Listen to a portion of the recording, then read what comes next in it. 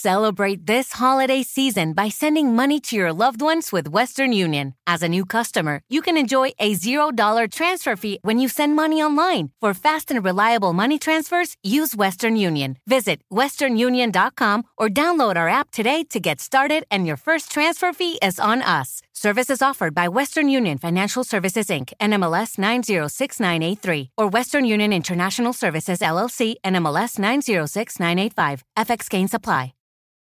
You know those times in the day when you can't fit in a full podcast? Running out to the store, walking the dog, or washing the dishes?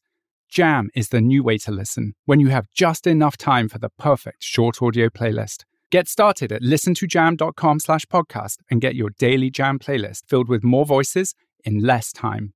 With Jam, you can choose from news, parenting tips, wellness advice, and more. Go to listentojam.com/podcast and satisfy your curiosity with short audio. Discover something new every day.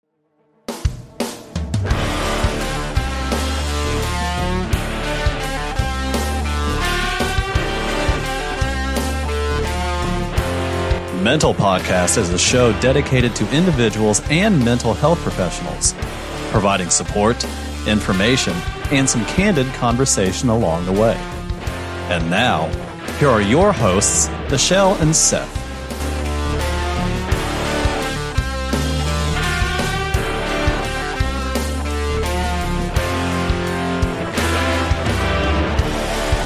I don't see a live notification here, so. I don't either. It says we're live. Where are we live at? God, who knows? No, there Oh, it wait, is. there it is. There it It's delayed. It's a little That slow. was a little bit nerve-wracking. Well, yeah, considering the evening. You know I'm giving you shit. You know I am. Okay. Well, I think it's time to let the shit fly. Oh, look at him copping a little attitude with me tonight. He's been spicy for the last few minutes.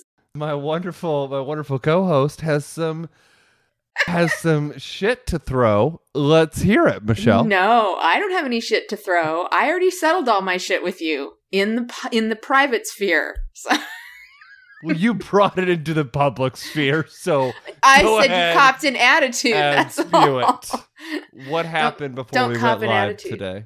Seth fell asleep and missed a complete appointment time. Meanwhile, I'm sending multiple Polo messages to him, like starting out like, "Hey, where are you? What's going on?" Followed by, "Hey, are you okay?" And finally, like, "I'm pissed. What the fuck?" You can see her agitation grow with every single polo. So good.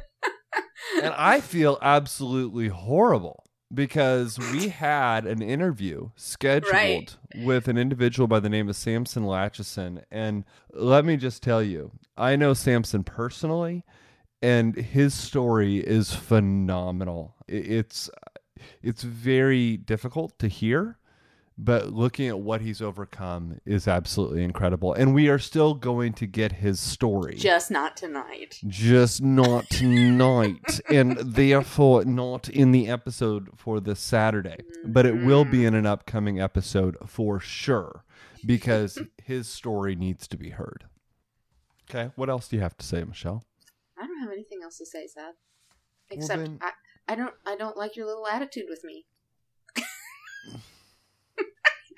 I don't know what attitude I have. Oh, There- you know what attitude you threw at me. You threw words at me like girl and woman, and he got all sassy. I did get all sassy because I'm a little upset. Not at you, but at myself. I know, Because but I told you to had get over that.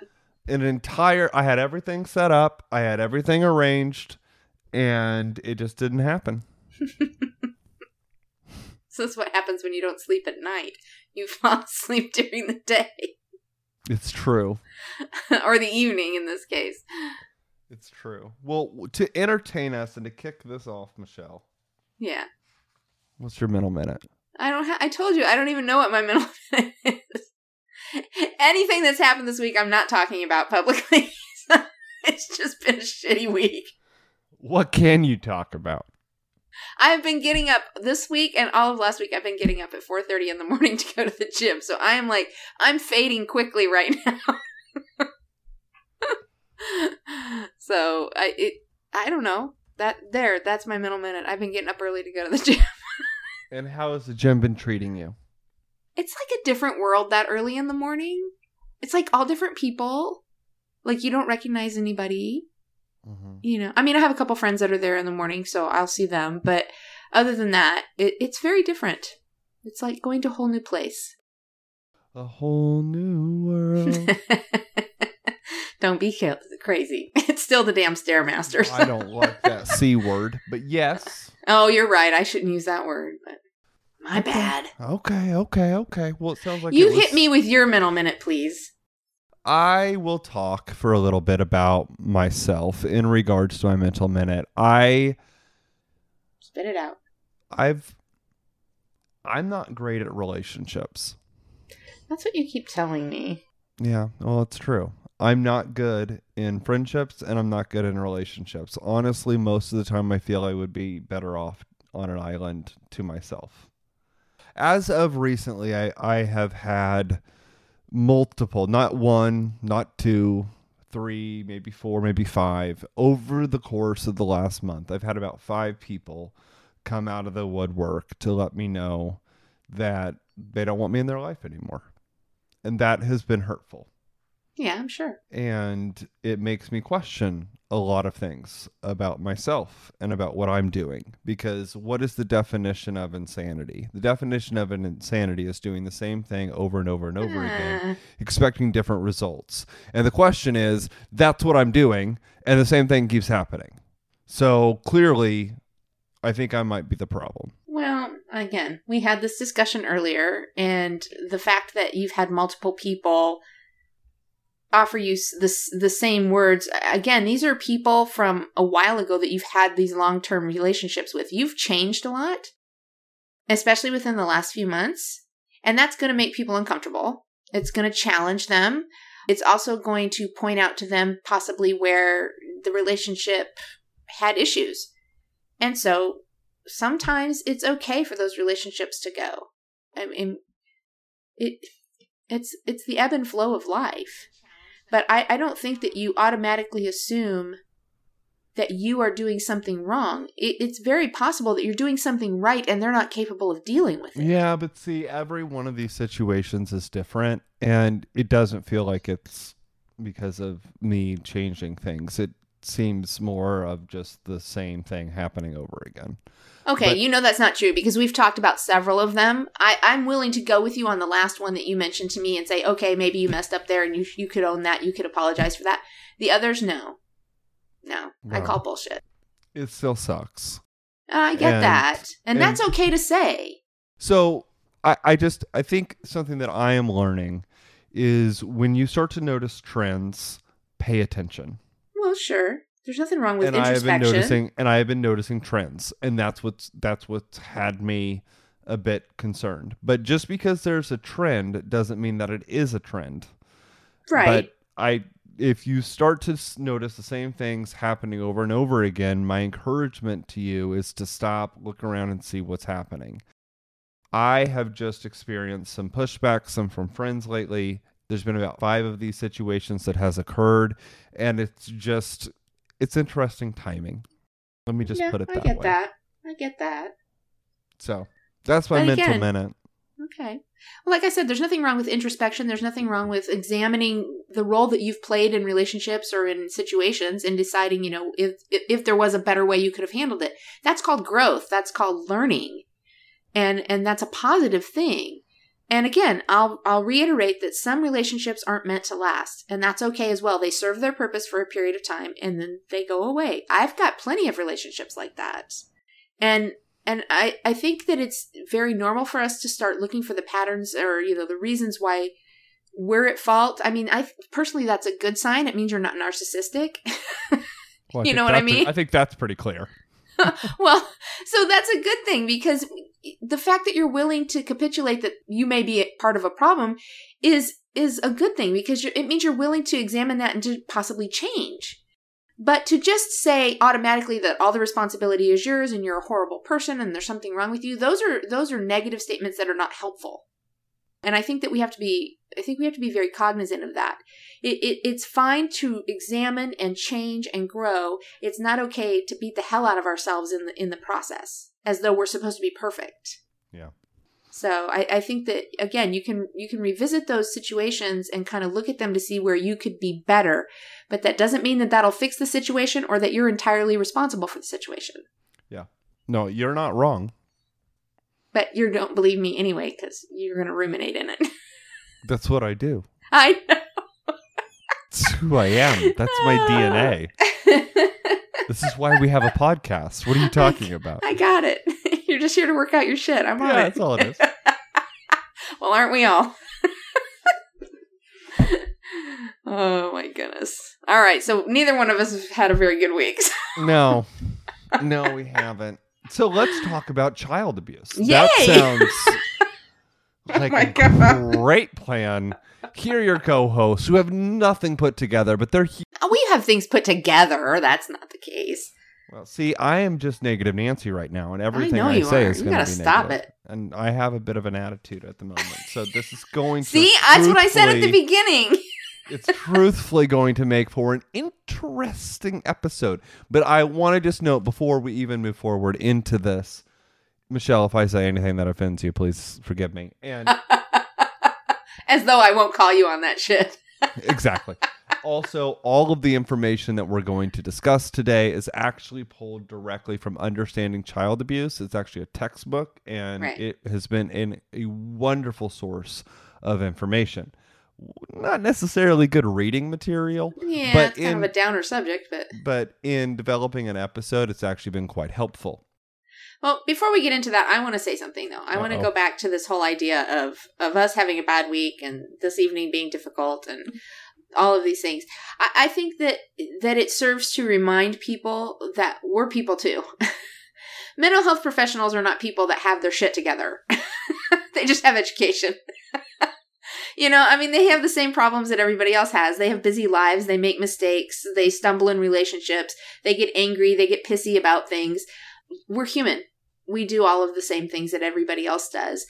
And personally, I think it's a good thing that we bring this stuff out and that we share a lot of this publicly, because I think that first of all is vulnerable, but and it leaves us open to, you know, somebody having a problem with us. But at the same time, I think it also helps us really connect with people, and so that they understand nobody is a city on a hill. We're all in the muck together, and that there's real help when we're all together, when we're community, when we're taking care of one another.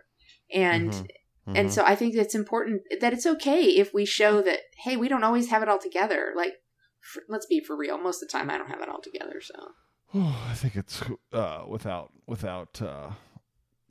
much. I definitely don't. I think that's obvious. You know what the problem is? I just figured out what the problem is.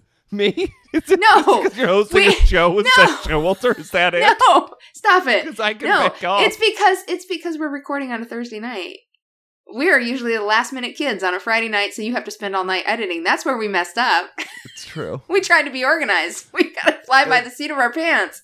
Tried to be organized, and Seth is like, I don't know what to do. I don't know how to do this. Wait, I'm telling you, that's the experience problem. interview? That's the problem. I'm guaranteeing you, that's the problem. I'm used to doing this all last minute and staying up till 2 or 3 Exactly. a.m. editing. We got to go on back a to the work norm. night. Yeah, we got to go back to the norm. Man. This is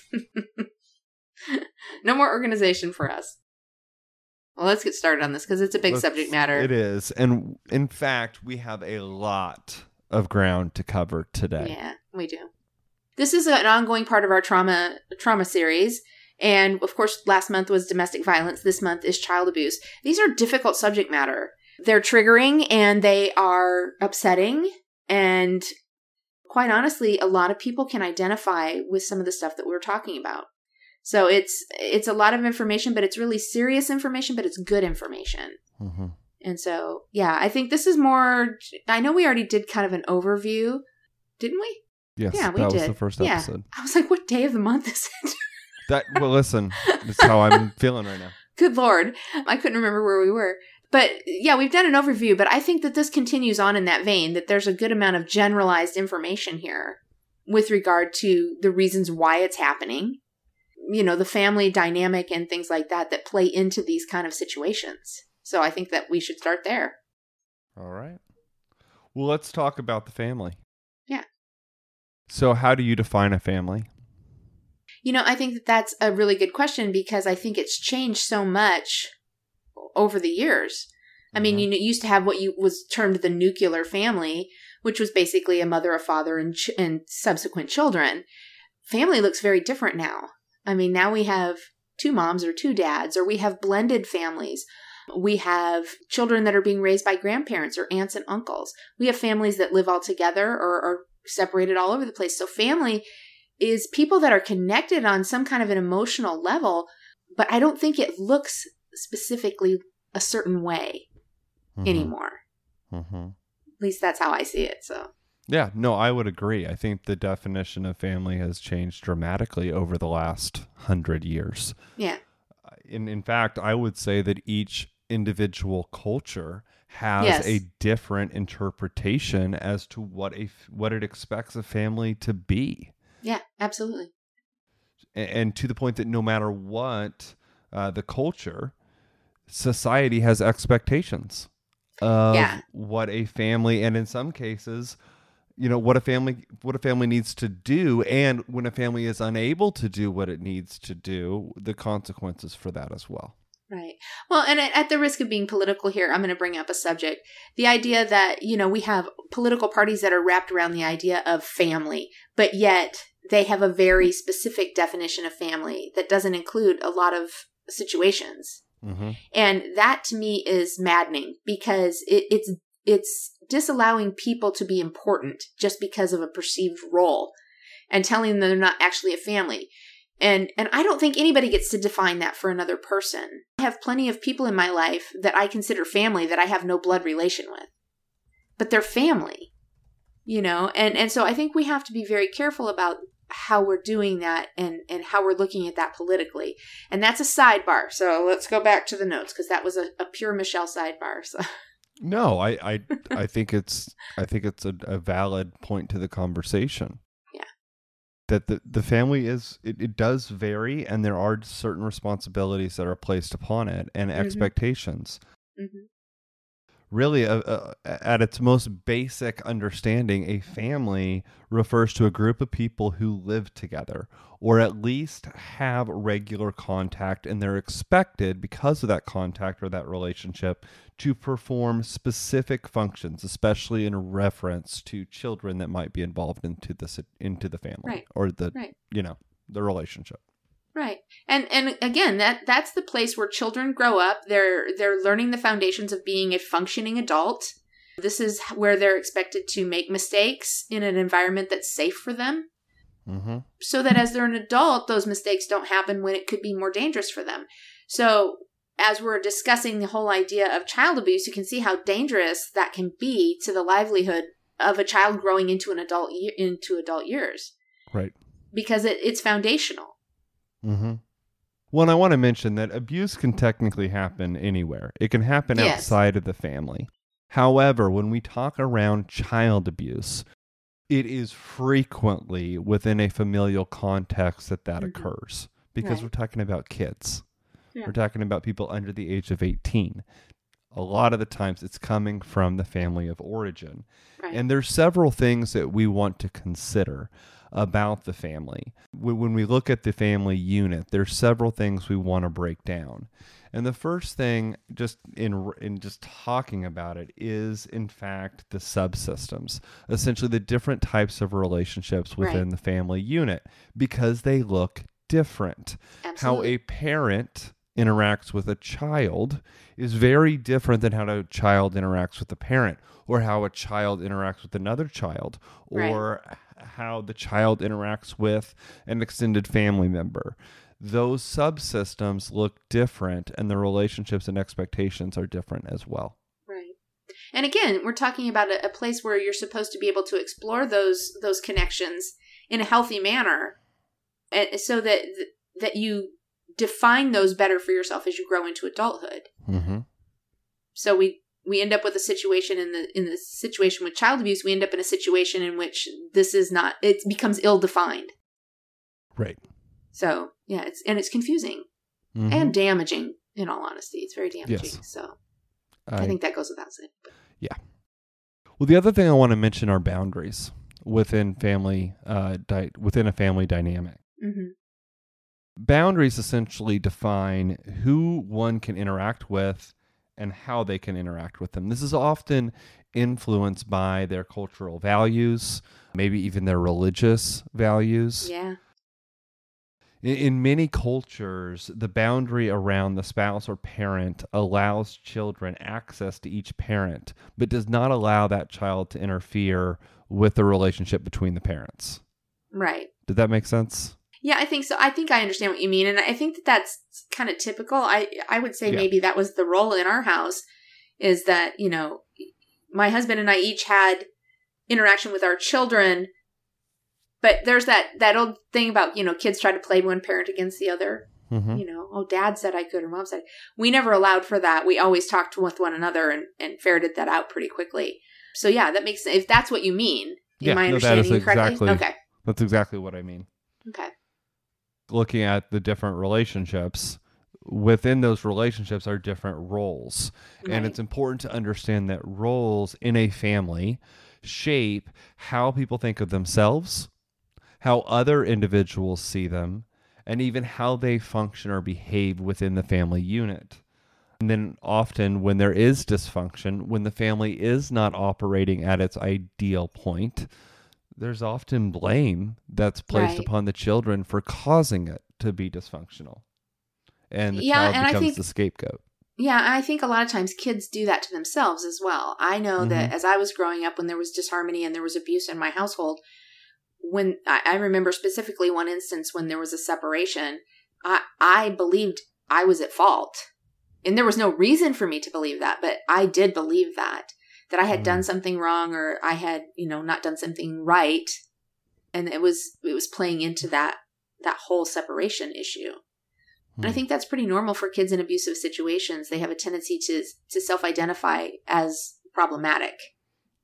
And of course, and I'm sure we'll get into this more later, but any kind of abuse in childhood obviously leads to a situation in which the child begins to really suffer as it pertains to their self-image and how they see their place in the world. And so it becomes very detrimental to their mental health almost.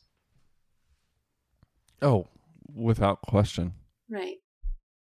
Well, how do families communicate? A lot of yelling. I mean, let's just be honest. Sounds like that's some personal lived experience right there. Well, you know, it's funny because I used to joke about it when I was younger, when my kids were younger. You know, you do a lot of yelling. I had 4 kids. It was loud in my house all the time. I was constantly trying to get somebody's attention. My kids knew I was really serious when I got quiet. When I spoke very quietly and got very close, then it was like, oh, okay, mom's serious. But when I was yelling, I think they think, oh, that's the normal thing. You just go on, you know. So that kind of communication is going on all the time, I'm sure, in a lot of households. I think it all varies. I think that's important. Sure. To know. Absolutely. Yeah. Right. Again, we're going to use that word over and over. Subjective. Everything about mental health is subjective. Right. Well, this isn't even mental health technically. I mean, people are different, and you interact very differently than, let's say, my mother. Of course. And you will say things that I will automatically realize are a big deal, and my mom could say the same thing, and I'm like, that's not a big deal. But then she could do something, I'm like, oh, right? So every person is different. But when you look into the family, it's not just what an individual says, but it's also all of that nonverbal communication as well. As you mentioned, being quiet. Mm-hmm. If that's not something that's normal, ears go up. Like, wait, what just happened? Well, yeah, the room just shifted and changed. This is not normal. I'm used to loud noises. I'll tell you one thing. My mom used to do something, and I knew. Like, you know, I would run around and get in trouble. My mom would yell and everything. But every now and then my mom, and it's bad, but she would do it. She would literally put her fist up and show me her fist. And I was like, oh shit, it's time to be serious. That, again, that is communication. It's probably not good communication, but it is communication. Yes, it is. Yeah.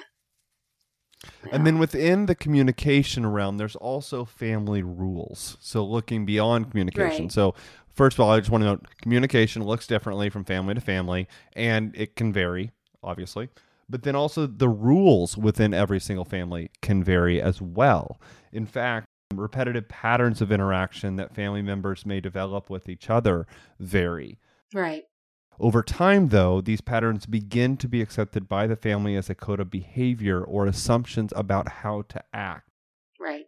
And these rules may be functional or dysfunctional, but regardless of how they function, they regulate how the family communicates. Oh, yeah. I mean, I think we talked a little bit about that in the series on domestic violence when we talked about how everybody behaves a certain way in order to not allow for this great explosion. Mm-hmm. Again, Frank, and when we had Frank on, he talked about that whole walking on eggshells thing. I grew up feeling that way, walking on eggshells. And so, yes, there are these communication patterns that become prevalent in an abusive situation that most people may not pick up on. But that family unit understands it and the dynamic behind it. Can we talk about attachment disorder and how let's that talk flows about into it. that? Yeah. What do you think about attachment disorder? Well, I know that you had put a note in here that you wanted to know if I had any resources on that. I don't. It's more anecdotal. Yeah. Yeah. I know there's studies out there that show attachment disorder is detrimental to children's foundational growth and how they form relationships. Every one of us needs nurture. Every one of us needs connection. It's a basic human need. And so if that's taken away as a child and you're not given that, it actually, if I remember correctly, and I will have to go look up some of these studies because I knew they have them, it does lead to things in adulthood like depression because there's no emotional connection anywhere. And so you end up with some maladaptive kids. Yeah. So I think that's got to be one of the more sad things. I can't imagine. And again, we talked a little bit about neglect as a form of abuse when we did the overview of the trauma series. We talked about neglect, and that kind of falls into that category. It's the inability of a parent or a guardian or the adult figure to actually connect with that child and to give that child what they need. Mm-hmm. So I think it's very detrimental. Yeah. Well, I'm going to break this down because I actually did a little research on... Okay. I talked a lot about attachment disorders in graduate school, but it's been a hot minute, so I have done a little research. It's been that long. It feels like it. So family members, in a healthy family environment, all right, where there isn't dysfunction, family members provide an infant with the opportunity to bond. And that bonding is so incredibly important. Right. It's partly like when a baby is born, what's one of the first things they have the father or the mother do? They have them hold them without a shirt on. Right? Yeah. Because that skin-to-skin contact creates a bond. It helps the child feel like they belong, and it helps them bond to the parent. Right. However, when that does not happen, when the bonding does not occur, it can create all kinds of issues. One of those issues is an attachment disorder. And so this lack of attachment creates not only an inability to bond with others, but can also come with self-destructive behaviors, cruelty to others, poor impulse control, habitual lying, even an inability to discern cause from effect. So we know that at a young age, babies need to bond. And when that does not occur, it can create serious issues down the line. Right. Well, and then, thinking about that child growing up in either a home that's abusive or in the system somehow, in the social system, the social service system, I'm sorry. That's just a continuation of that inability to connect to anybody because those are short-term relationships more often than not. And so there is no connection at that level that's necessary for that child to feel secure and happy and mentally healthy. And so it just further exacerbates the problem that's already, going on inside that child. Right. Yeah. And let's think about it. I mean, children who are part of the Child Protective It's social services. Social Services. Yeah. Yeah, when we talk about a child who's been in social services, we often notice that they're bounced from one part of the system to another part of the system. I mean, truthfully, from home to home to home, there's no sense of security. There's no sense of this is where I'm going to be and this is where I'm always going to be.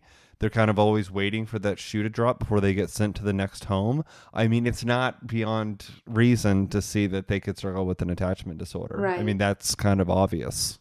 Yeah. Well, and you know what? I'm going to bring up something. I have a friend on Facebook who I've followed for years, and he is such a wonderful man. I don't know if you know him or not. His name is Robert Rutherford. I don't know him. He is fantastic, and you need to know him. He actually advocates for children being taken into as foster children. He not only advocates for it, he actually lives this out. He's got 10 or 11 kids of his own that are all grown. Oh, wow. But he takes in these children now, and he has 4 kids right now. Every one of them has been taken in from the foster system. They were either severely addicted to drugs because of a parent being addicted, the mother being addicted to drugs. They were born incredibly early, and there was no hope for them. He has taken them all, and they're beautiful. And his heart is so amazing for these kids. And I'm just in awe of him always. He just got another one the other day. And I'm just in awe of him because there's not enough people out there doing this kind of stuff that would help alleviate this problem. And so I appreciate him being very vocal about what he does and encouraging other people to do it, because it is so absolutely necessary for the well-being of these children to form those kind of bonds, to feel as though they belong to somebody and that they're cared for and loved. Yes. Anyway, I'm going to send you a link to his page because you need to follow him. He's amazing. Please do. I will check that out. Also, before we jump into the family dysfunction, which I know we are moving kind of slow and we have lots of material to cover, but I think this is all good stuff. We talked about within the family rules and communication and bonding and things like that. I also want to mention rituals, because every family does have their own rituals, right? The behaviors that families may practice as a vital part of their communication. And this includes everything from their day-to-day essentials to their family traditions, to their holidays, to even life cycle rituals. Every family has specific things that they do. Right. And I think that's important for us to mention when we look at the family unit. Families have different rituals and expectations. That's true.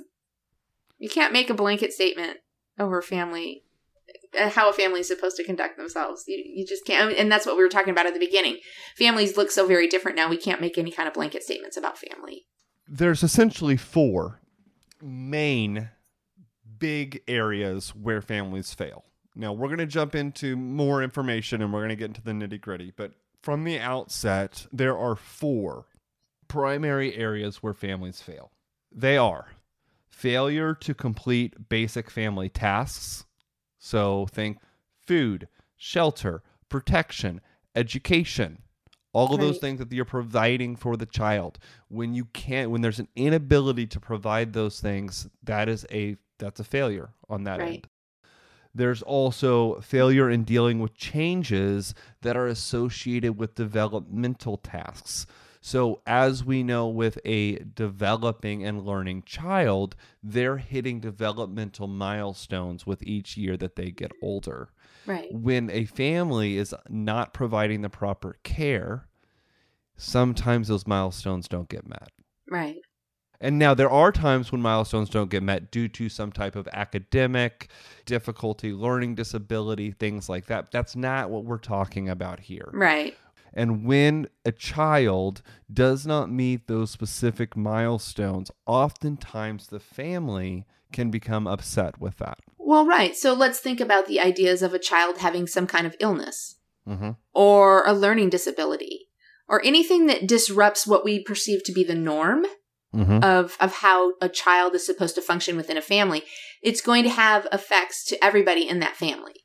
Yes. And so to me, that's the kind of stuff that we're talking about in this section. It's about what disrupts the norm of the family. Mm-hmm. And it kind of goes with the next one too, the failure to deal with crises. What about it? Well, again, this is an interruption to the norm. We're talking about illnesses or death or, anything that happens in the family dynamic, somebody losing a job, even, and the notes even say it, even like a natural disaster, anything like that actually interrupts the norm of the family becomes detrimental to the family in some form or fashion. Mm-hmm. So, and then again, going on to the final one, it's a failure to deal with societal pressures. Right. Prejudice. Yeah. Well, yeah, and that's got to be a big one. Stigma. Those have become very hot topics right now. Mm-hmm. So it's, again, all of these have an effect on the family dynamic because let's be honest, a lot of times, and I think we've seen this play out a lot over the last few years within the family dynamic, maybe not as a small child, but let's say teenagers. You will have teenagers that are going to school, they're learning certain things that their parents don't necessarily agree with. So there's ideological differences that are mm-hmm. happening within the house, which can then cause friction and problematic relationship behaviors. Yes. And so, there's a lot of interplay in a family on any given day. And it's not hard to see how it can become problematic pretty quickly. Yeah. So... Well, let's now jump in to the real subject matter. So far... There's the foundation. We've been talking for 40 minutes, and we provided you an overview of what a family is and some of the rules and expectations within that. Well, that's important stuff, though. It is. And I don't care that this episode is long, because it needs to be. Yeah. Let's now talk about the types and causes of the different forms of childhood abuse and neglect. And as we break this down, what I'm really hoping we look at is the why, right? The title of this episode is the why behind child abuse. We want to look at the reasons why these things are happening. As we begin this conversation, though, let me just provide some statistics really quickly. We did a lot of this in the last episode. Right. But this is a different stat that I actually pulled from the Children's Bureau, which is quite interesting. In 2019, Child Protective Service agencies nationally received an estimate of 4.4 million referrals. Wow. 4,378,000. And it included 7.9 million children. So that tells us for a lot of those reports, they were not just speaking about one child, but multiple. In the house. Yeah, it was multiple kids. The national rate of screened-in referrals is 32.2 per 1,000 children in the national population. So that's 32%. Yeah, that's crazy. Among the 45 states that report both screened-in and screened-out referrals, 54.5% of referrals are screened-in and 45.5% are screened-out. So what's the difference between screened-in and screened-out? Meaning they take the referral. Oh, okay. Or they're going to do an investigation. Someone's following up. Okay. So that's telling us that over 50% of child abuse hotline reports result in some form of investigation or action. Right. So that's pretty alarming to me. Well, yeah. The whole idea that you have, 4.4 million referrals in general is upsetting. That's a tremendous number. Yes, it is. So, yeah, it's definitely a problem. So now that we understand that over 50% of the reports result in an action. Right. So this is telling us this is pretty serious and that this is pretty common and it's happening every day. Right. So now let's look at the specific types of abuse and let's break down the reasons why this is happening. So the first one I want us to look at is neglect. The way that we define neglect is that it is an omission. It's an omission rather than an assault or something. Rather than doing some type of damage, it's not doing anything at all, which is resulting in damage. Right. Again, that would be disallowing that attachment or, withholding love or affection, withholding cleanliness or education or any of the things. And I think we mentioned that a few minutes ago. So it's not overtly abusive, like where we can point to it and say that person has put their hands on the child. But nevertheless, it is abusive in how it results, because the child ends up harmed. Right. And so let's talk about the different types, because this can happen in several different areas of a person's life. Right. There can be physical neglect. All right. So this is essentially a non-organic failure to thrive, inadequate supervision, abandoning the child, refusing to provide them with health care, or delaying them in getting the health care that they need. Right. Or maybe just not even meeting the child's basic physical needs. Right. I think that happens a lot. And again, I know we'll probably talk about this, but actually I see it in the notes. Poverty actually plays a very large role in this, because you're talking about a family dynamic in which one or both parents, if there are two parents, are forced to work long hours. They may not be there to take care of the child, or they may be in an economic situation in the family in which they don't have enough money for food or medicine or the basic necessities of life for the child, even educational supplies, things like that. This is happening all over. And so it is basically neglect. There may not be malice associated with it.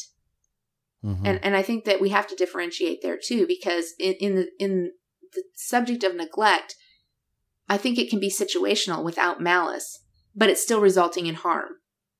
And that's the main point that we're trying to make, because it becomes traumatic for the child. Yes. At some point. Yes. So, and I want to jump into that, but I'm going to go ahead and lay out. Sorry, I jumped ahead. No, well, it's fine. And that's right where we're going, because I want to talk about that. Yeah. So, but first of all, let's just talk about the different areas of a person's life where they can be neglected. So there can be physical neglect.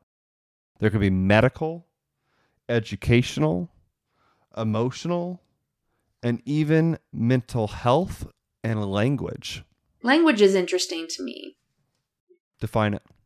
Well, I'm looking at your notes. Language neglect. Parents may communicate only in commands and do not read or talk to them at any length. I think that a lot of people would push back on that and say that's just a parenting style.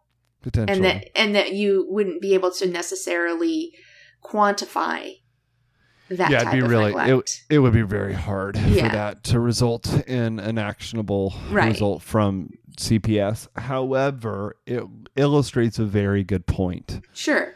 When adults converse with children, they are helping that child to internalize the language, which prepares them for future social relationships and arms them with the ability to solve their own problems. If we don't communicate with our children, they aren't going to learn or understand what we're talking about, and therefore they won't be able to internalize, and they will be further behind. Right. So it is a form of neglect. Now, is that actionable by CPS? It depends on the degree. Well, like I said, it's hard to quantify, so it would be difficult to do that. Agreed. That would be something that you would notice later in life as it pertains to trauma, or, the harm that it caused. Their inability to connect with other people or to express themselves in a way that makes it beneficial for them to work or to educate themselves or any of those things, that would be maybe easier to see later on. Right. And I also want to call out the mental health neglect. I mentioned this last week in our episode, but I want to mention it again here. Refusing to tend to your child's serious emotional or behavioral health disorders is considered neglect. Right. If you have a child who is suicidal or is in need of immediate support and you do not provide that care to the child, that can be classified as neglect. Correct. Yeah. And I think that needs to be mentioned. Absolutely, because it's detrimental. Absolutely. And I know that religion gets in there and complicates things sometimes, but like seriously, if you have a child who is struggling, please do not leave them there. Well, this comes back to, again, another situation in that needs to be said as well, that there's such a stigma associated with any kind of mental health issue that a lot of times we try to sweep that under the rug or pretend it doesn't exist. And certainly as it pertains to our children, we don't want them to be different. We don't want them to stand out as anything negative. And so there's a tendency for parents to develop almost a blind spot to that kind of stuff and to not believe that that's their child. And so I think we have to be really careful to be observant and realize that our child is just as susceptible as anyone else to struggle with any kind of a mental health issue. And again, we should be working to remove that stigma so that is not so difficult to do. Oh, agreed. Yeah. So you've already mentioned this, but I want to talk about why is neglect happening? Mm-hmm. Why is this occurring? And you've already kind of mentioned poverty, right? So economic causes, which is the first point here in my notes. Right. But that we know that poverty can have a serious impact on a parent's ability to care for their children. Absolutely. However, being poor does not mean that a child is going to be neglected. Well, that's right. Absolutely. You have to differentiate there. Correlation and cause are not synonymous. So correct. Yeah. It, however, has a wide range of factors. Right. So simply not having money does not mean that you're not going to care for your child. But if you don't have money, resources, and all of these other things, unemployment, limited education, social isolation, large number of children, right, it adds up. And yeah, these do become reasons that it could happen. They get higher. Yeah. What do you think about ecological causes? Well, I think that's an interesting thing. And again, I think it's hard to quantify. When we're talking about families looking different, we also have to recognize that areas that people live in, neighborhoods or whatever, are going to look different as well and almost have their own culture as well. Mm-hmm. So it's difficult to say, oh, well, this neighborhood looks, run down or whatever. I bet there's a lot of neglect here. As you said, we can't really make those associations. We can't make those assumptions. But it can, again, be another situation in which neglect is more prevalent because of, to me, having an unfriendly or a poor-kept neighborhood or something like that still comes back almost to an economic thing, more so than anything. And so I kind of equate the two together. I do see that ecologically, environmentally, we're talking about how a child is raised in an area. So I can see that there would be reasons for neglect, but I still think that this is another one that's kind of difficult. Mm-hmm. It is. And certainly is not the first thing that comes to mind when you're talking about neglect as abuse. Right. And it's not something people would, as you just mentioned, it's not something that people would automatically call out. Right. However, this is a big deal in that it is playing a role. Sure. In fact, the ecological view sees the individual as part of and interacting with their environment. Mm-hmm. It invites us to look at how society contributes to neglect. Well, sure, because again, if you're going to have a neighborhood where maybe the economic foundation of that neighborhood is maybe on the lower income side, then you're going to have an area in which there is more frustration. There is a harder way of living. That maybe it becomes a cultural thing in that area that parents yell or, discipline their children harshly or whatever, because it's accepted in one family or two families, it becomes the norm for that area. So I can see from that perspective how that would raise the incident level of any kind of an abusive situation for children because of ecological causes. But again, I don't know that I would jump right to that. Can I mention something really quickly that doesn't... Okay. So for example, here in St. Louis, okay, I live in the county. I live in St. Charles County. Mm-hmm. It's much nicer. Right. Okay. It's much nicer. If I go to a Walmart in St. Charles County, and then I go to a Walmart in St. Louis City, where I used to live, you would not even think that you are in the same state. Right. There's a difference, obviously. The type of food, the amount of food. Yeah, totally different. The quality of food, totally different. And if you go into these lower socioeconomic areas, you will notice there's a lot more fast food and not many nice restaurants. Whereas if you go into more wealthy areas, you will notice you'll still have fast food restaurants, but then you'll also have a lot of really nice 5-star restaurants. There's just a difference. Like even in access to basic needs like food can vary based upon the ecological component to what's happening in that area. And I'm not saying that affects neglect, impacts neglect, but it kind of does. Yeah, I guess there could be some reason for it, sure. It kind of does. Another reason I want to talk about are these personally individualized causes. Because at the end of the day, it really comes down to the person who's neglecting. Yeah. And again, I think, we talked a little bit about it in the domestic violence series, but again, we're talking about cyclical things. Right. We're talking about, how a child is raised is how they become an adult, which then they begin to raise their children in the same way. We're creating a cycle a lot of the times that sometimes needs to be broken because it is wrong or abusive or neglectful.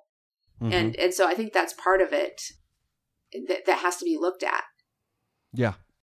And when we look at these personal individual causes, these personal individual traits, things that, again, I don't want to like point a finger and say, oh, well, these are all the abusers out there. Right. Here are all the people these are the personality traits you need to look out for. I don't know if that's really helpful.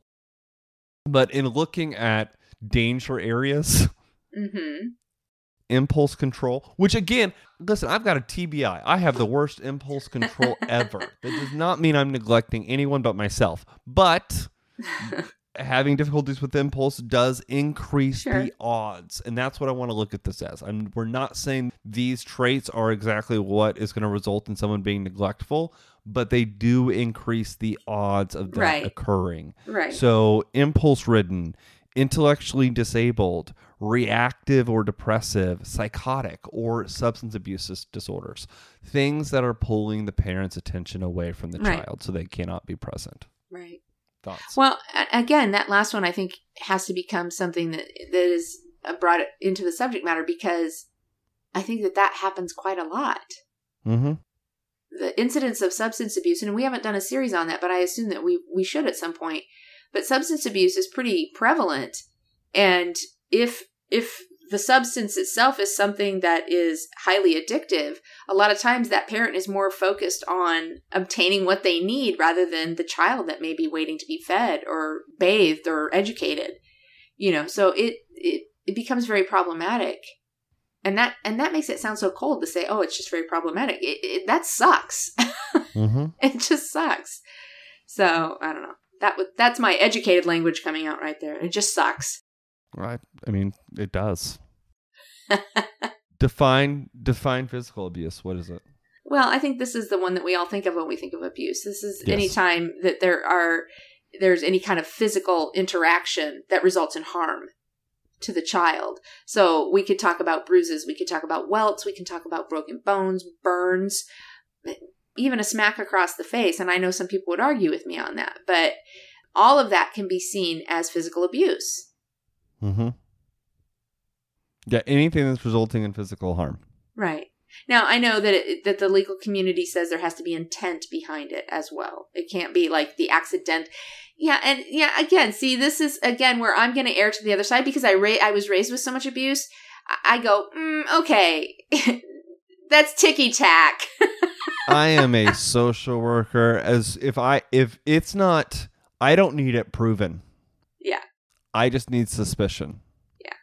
If I am suspicious, if red flags are going off, I'm filing a report. Well, and you should anyway, because here's the reality of it. We should err on the side of protecting the child. Yes. Absolutely. 100%. And we had a situation in our house one time, and I know that my husband still gets angry when he talks about it, but the police officer actually did the right thing. My boys were outside playing. The oldest one was old enough to drive, and he tied a Razor scooter to the back of his car and put his little brother on it and was dragging his brother around behind his car, which was all fun and games until, of course, there was the death wobble and smack. So my younger son is, bleeding from head to toe. He's damaged.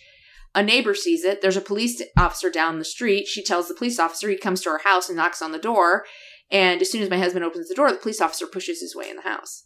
Yeah, because his concern is, I just saw a bleeding child go into this house. Mm-hmm. So he was right. But there's that immediate, I didn't abuse my child. How dare you? But we should err on the side of the safety of that child. That should be primary. Mm-hmm. I know that can be argued, but no, I mean that's the role of police. So I wasn't a child, but when I had my grand mal seizure at Christmas Day of 2013, I was in the bathroom when it happened, and my parents had to break down the bathroom door.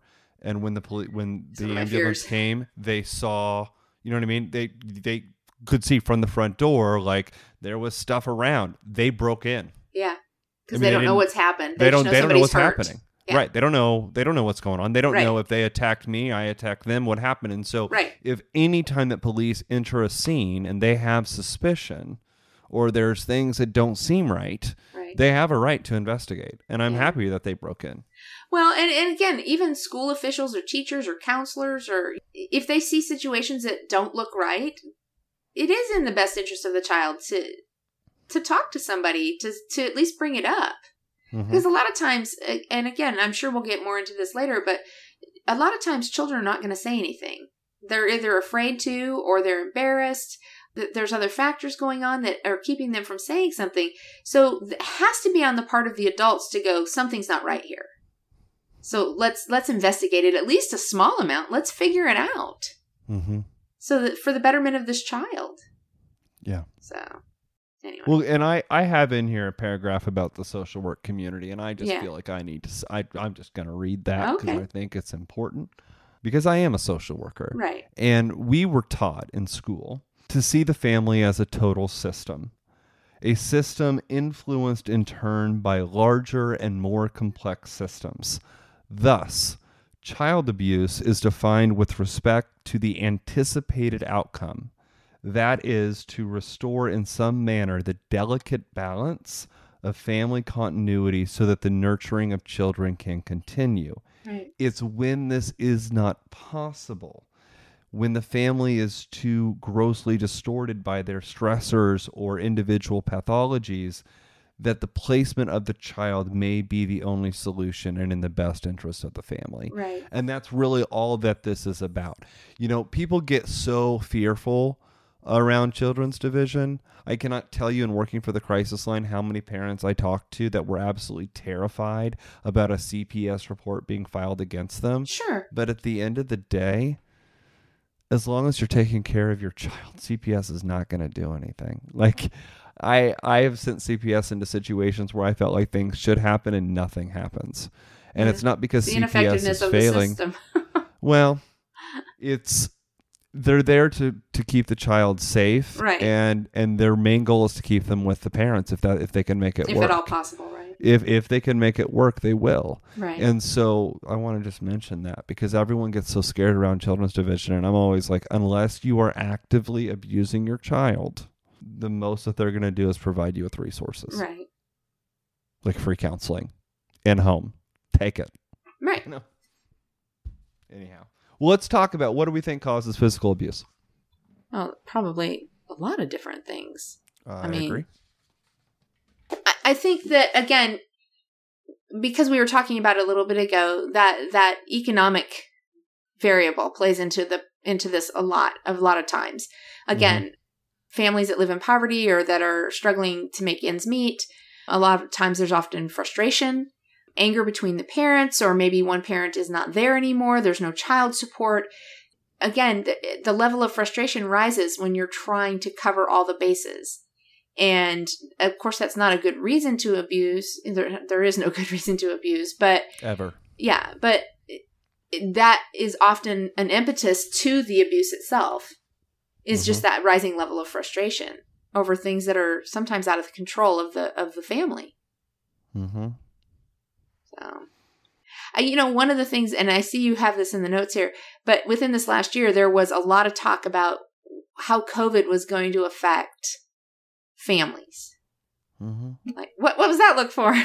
Because you just took my line. Oh, I'm sorry. Go ahead, run with it. What about COVID and families? Well, again, because you had the family dynamic is, of course, one in which the parents work or the children go to school. People are not together all the time. And here we ended up in a situation in which everybody had to basically be home together for longer periods of time. So again, that whole interaction with frustration and anger, and certainly living in a situation that nobody knows what's going to happen. There's a lot of uncertainty. There's a lot of fear, raises that level in the house of frustration that can then lead to an abusive situation. So, and that mattered in domestic violence as well. I don't think we brought that up in domestic violence, but absolutely that was one of the things that was discussed then as well, is that instances of domestic violence and child abuse would actually increase because of the pandemic and the restrictions that were put on the families at the time. And this is a side note, but can we just talk about the importance of school districts? Like, kids are so safe in school. Oftentimes, the school provides food, the school provides safety, the school provides supervision. A place to be out of the house. A lot of without the school, these kids are at home and their parents are not used to having them at home all the time. Right. They're used to the school taking care of all of those things. Again, and right still now, not a good reason. On its head. But it is a part of the discussion because it's a reality. Yes. Yeah. Yeah. It is. And then I also want to just refer to these interactional variables, which essentially I'm speaking to the interplay between the victim and the abuser. And within that, it really comes down to the relational component. So I want to play an example. Okay. The parent is upset with the child. So the parent punishes the child, who in turn, because they've been punished, becomes more difficult. Right. Right? And already feeling inept, the baby's crying, typical of many premature infants, was too much for an inexperienced mother who had no support systems. Her ability to care for her child and her delusionment at a less than ideal experience caused her to feel depressed. This further hampered her ability to parent. The baby's response to her neglect of his needs was to intensify his demand. When such a pattern begins for potentially abusive parents, it often spirals downward. Right.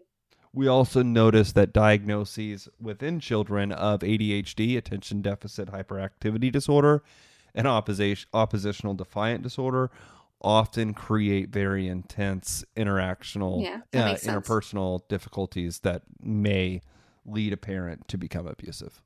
Yeah, that makes sense.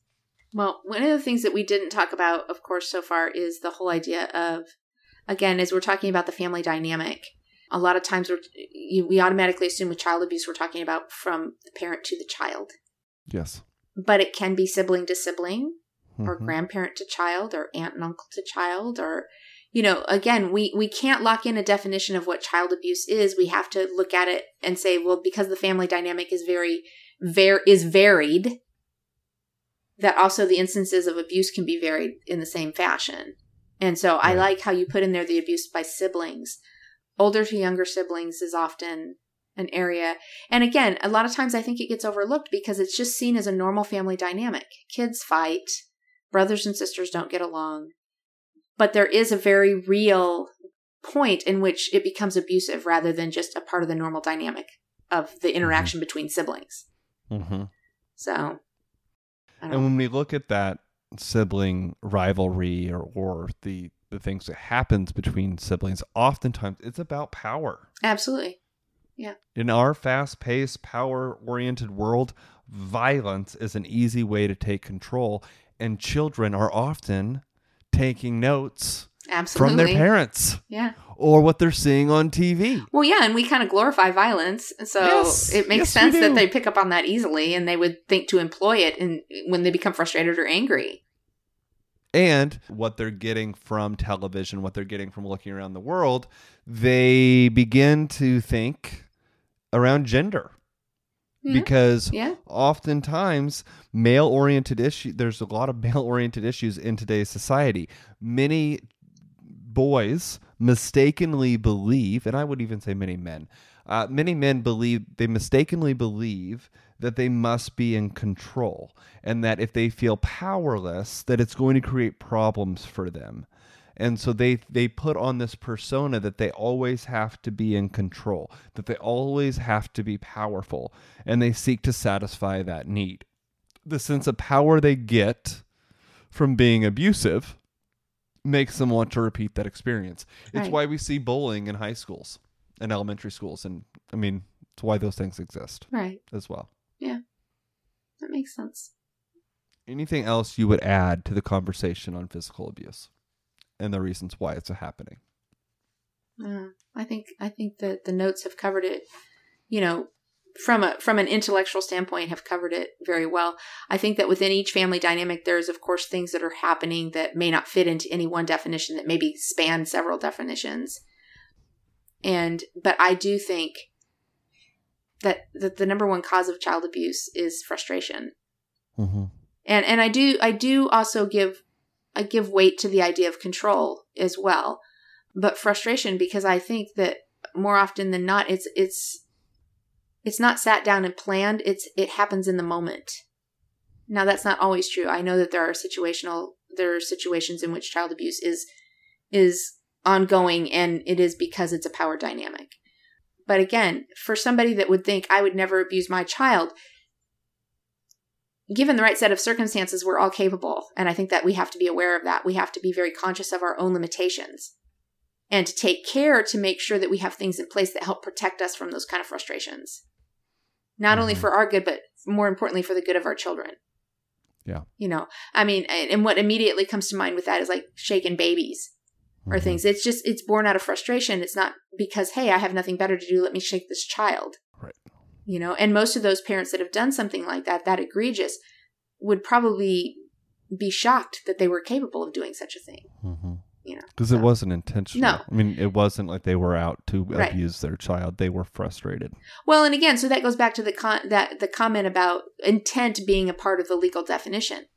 Because intent is irrelevant if there's still harm done to a child. And we have to say, okay, yes, whether there was intention or not, I acted inappropriately and resulted in the harm to my child. And that constitutes abuse. It does. Yeah. So now we, of course, have other areas to go through. Mm-hmm. And this next one's going to be tough. Yeah. Now, I know that we didn't cover the entire thing today. However, sometimes that's how life works. There's a lot of information, so we're providing a lot of information in this series, and I really wanted to have a lived experience story to share with you, but I'm going to be honest with you, Seth dropped the ball. Seth not fell the end asleep. of the world.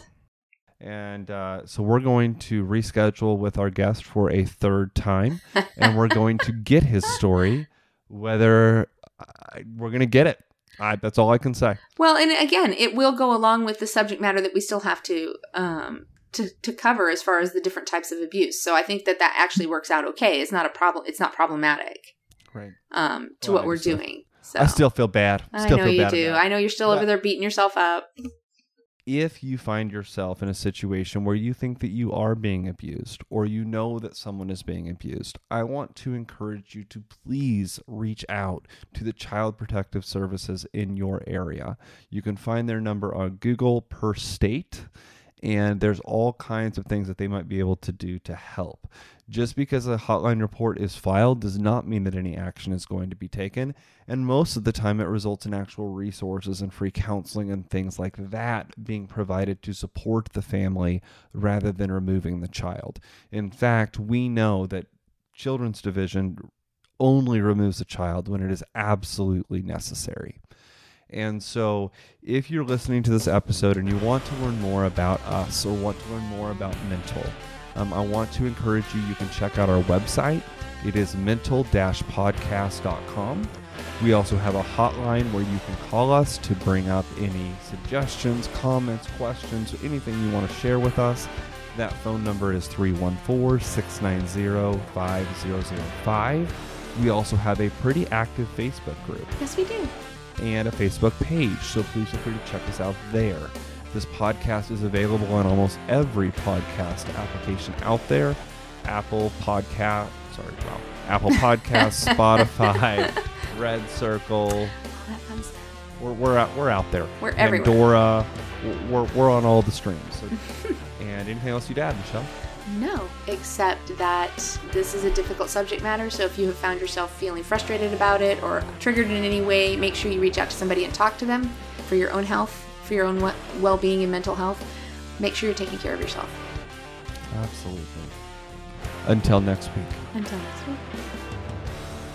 Get more for your money this Thanksgiving at Meijer. Set the table with Meijer Grade A frozen turkey for 55 cents per pound, limit 2. Then save with everyday low prices on sides like Meijer frozen steamable sweet corn and Meijer cream of mushroom soup, a 5-pound bag of russet potatoes for 99 cents, and Pillsbury crescents and pie crusts, buy 3, get 2 free. Plus, get the same low Meijer prices no matter how you shop, in-store or online. Exclusions apply. See all the deals in the Meijer app. With Black Friday savings at the Home Depot, you can get top brand laundry sets with the latest tech to tackle any mess you might face this holiday, like automatic fabric and load size detection for spills of any size, from cookies and milk on your favorite holiday sweater to the toddler of the house discovering just how fun cranberry sauce can be. Make more magic this holiday season. Let your new appliances handle the mess. Shop Black Friday savings and get up to 30% off, plus instantly save up to $750 on select LG laundry sets at the Home Depot. How doers get more done. Offer valid November 2nd through 30th. U.S. only. See store or online for details.